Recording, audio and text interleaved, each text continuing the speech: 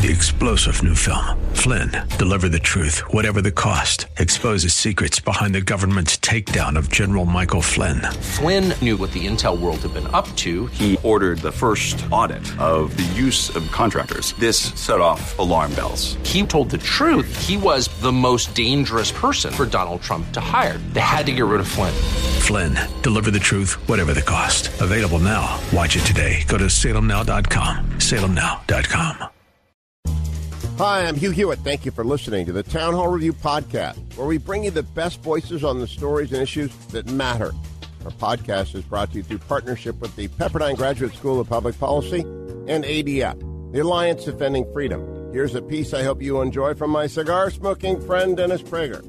In this studio where I broadcast in California, each day for 6 years, following me later in the afternoon, the studio was used for a major Christian radio show, and it was hosted by a man named Frank Pastore, known to many of you.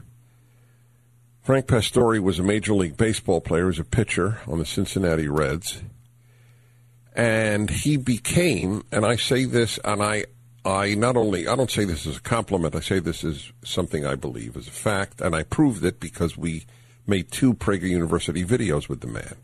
We're very selective whom we choose to make videos. Frank Pastore had this is my highest accolade with regard to the mind. He had an original mind. This is a gift that God gives or nature gives to very few people. And he used it for good. He used it for the Judeo-Christian value system, obviously as a Christian, as I do as a Jew, and we became quite close. In fact, I often think about this. Gina, who's written a magnificent memoir of their life together and what she did when one day he was killed riding home on his beloved motorcycle in 2012. The book is Picking Up My Shattered Pieces, Bouncing Back When Life Throws You a Curveball. I was so moved by everything that when I was asked to write the foreword, I immediately said yes, with all my spare time.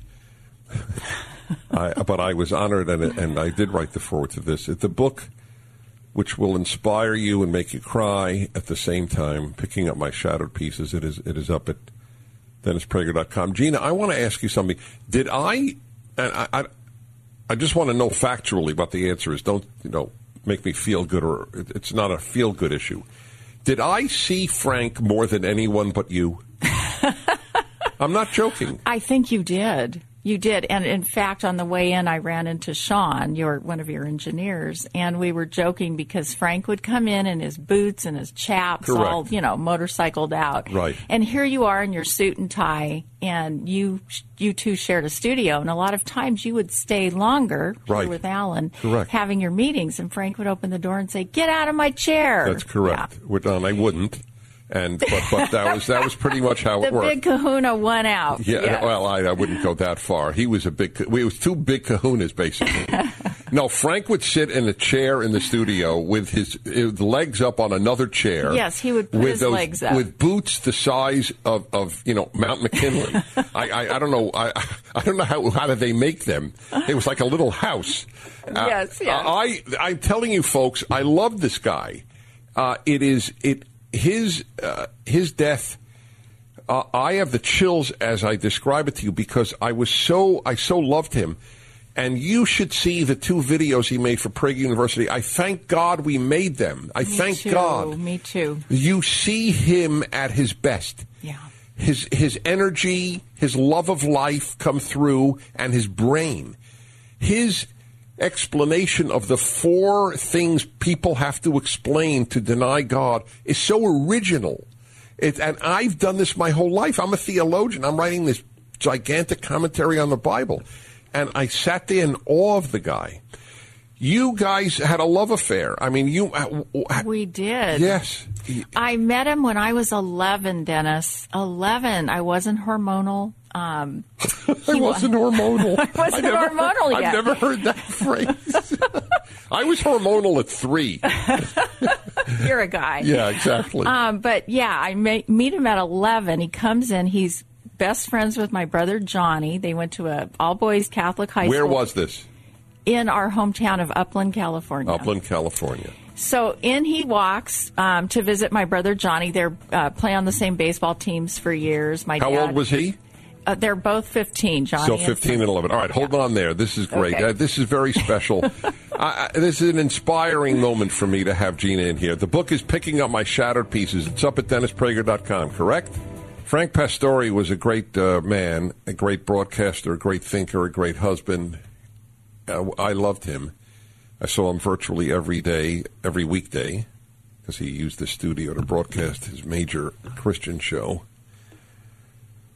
And she has written about their life, picking up my shattered pieces, because he wrote Shattered Pieces, and this is like a sequel. Bouncing Back When Life Throws You a Curveball by Gina Pastore. I wrote the foreword to it, and I was honored to be asked to. It's up at DennisPrager.com. You met, I mean, this is a storybook thing, isn't it?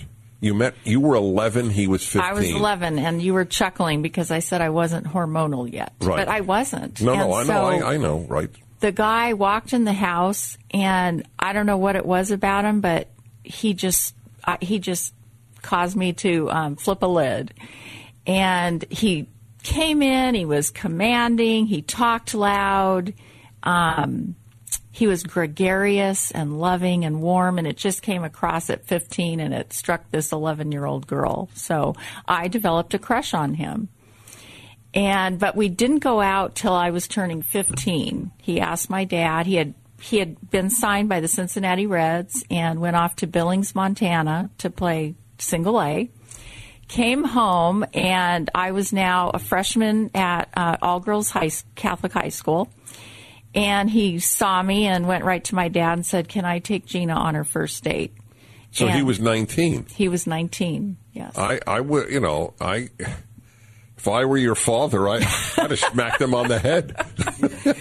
Well, my dad, he really liked Frank, and he kind of thought it was cute because Frank had become like, a fixture over at the Italian family, and my parents loved cooking Italian food for him, and he loved to eat, and so they thought he was a charming young man. So at first it was all fine. So they said, yes, he could take me out. We go out on this first date. I'm trying to act sophisticated at 15 because I'm with this 19-year-old baseball player who I have a mad crush on.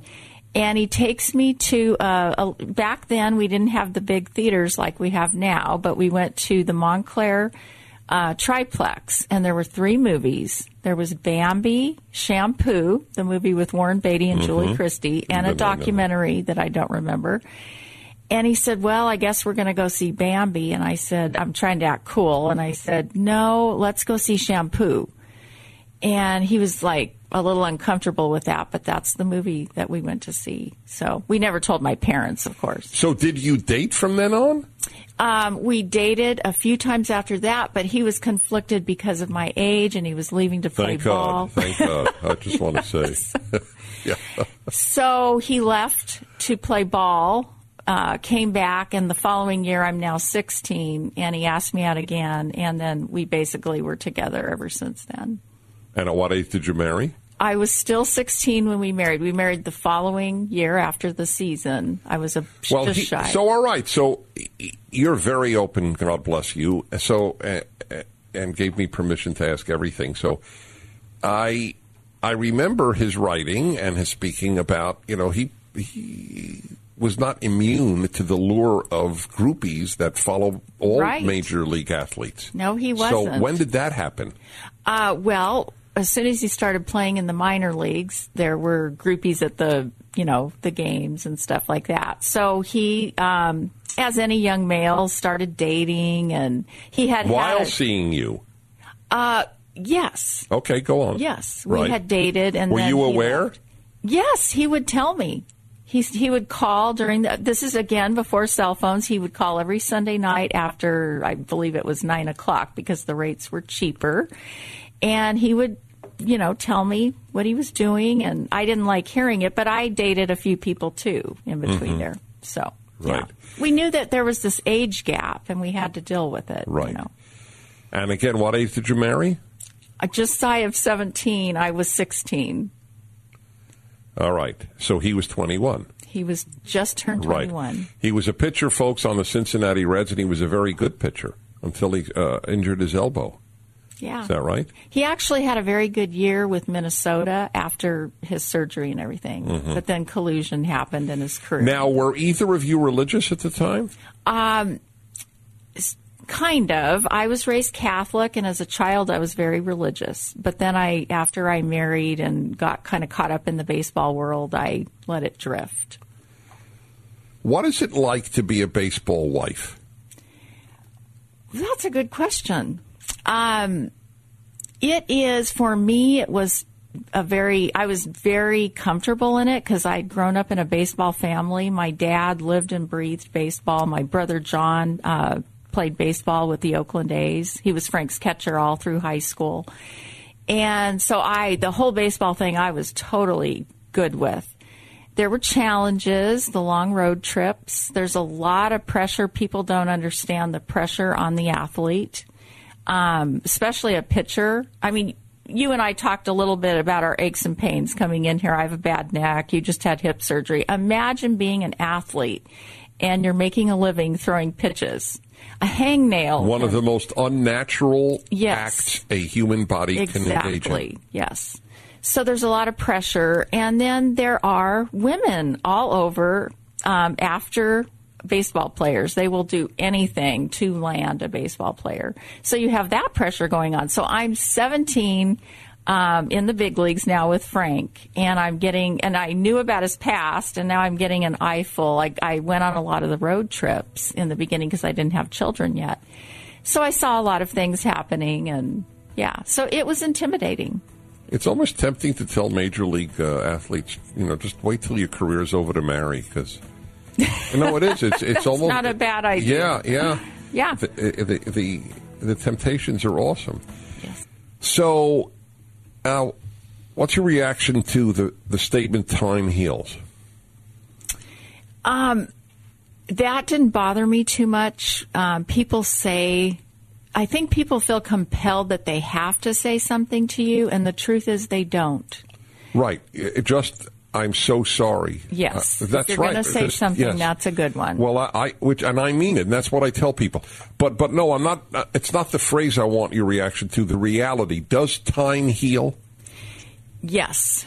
In time, you grow to accept what's happened, and you grow accustomed to the new reality. So, yes, it does. What have been, I assume there's a plural, the biggest helps for you to cope with this loss?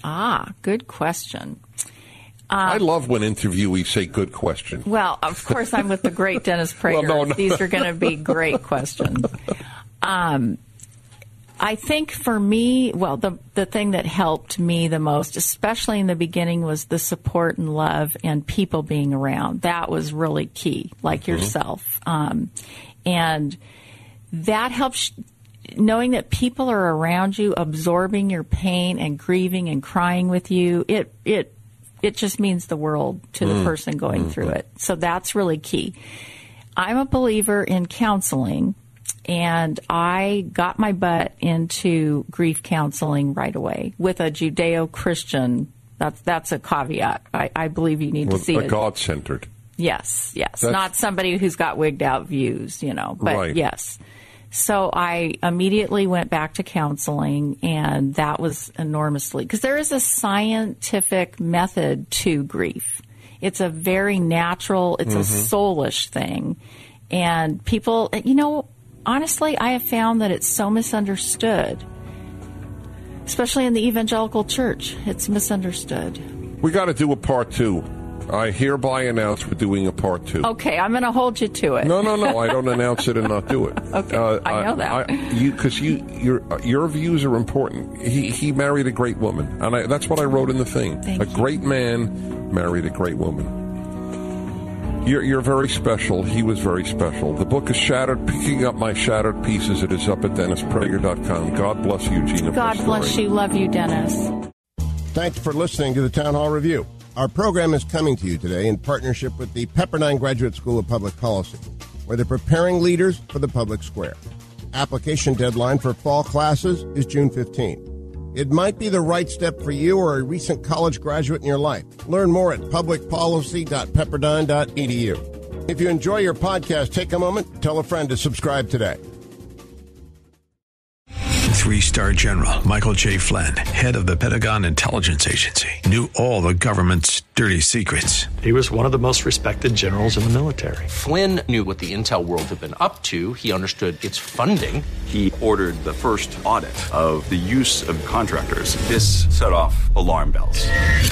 The explosive new documentary, Flynn, Deliver the Truth, Whatever the Cost, uncovers the facts behind this scandal. Flynn told the truth. He was the most dangerous person for Donald Trump to hire. I find out the worst enemy that I'm going to face in my life is right here in America. They took my assessment and they wanted me to change it. And I was like, I'm not changing it. They had to get rid of Flynn.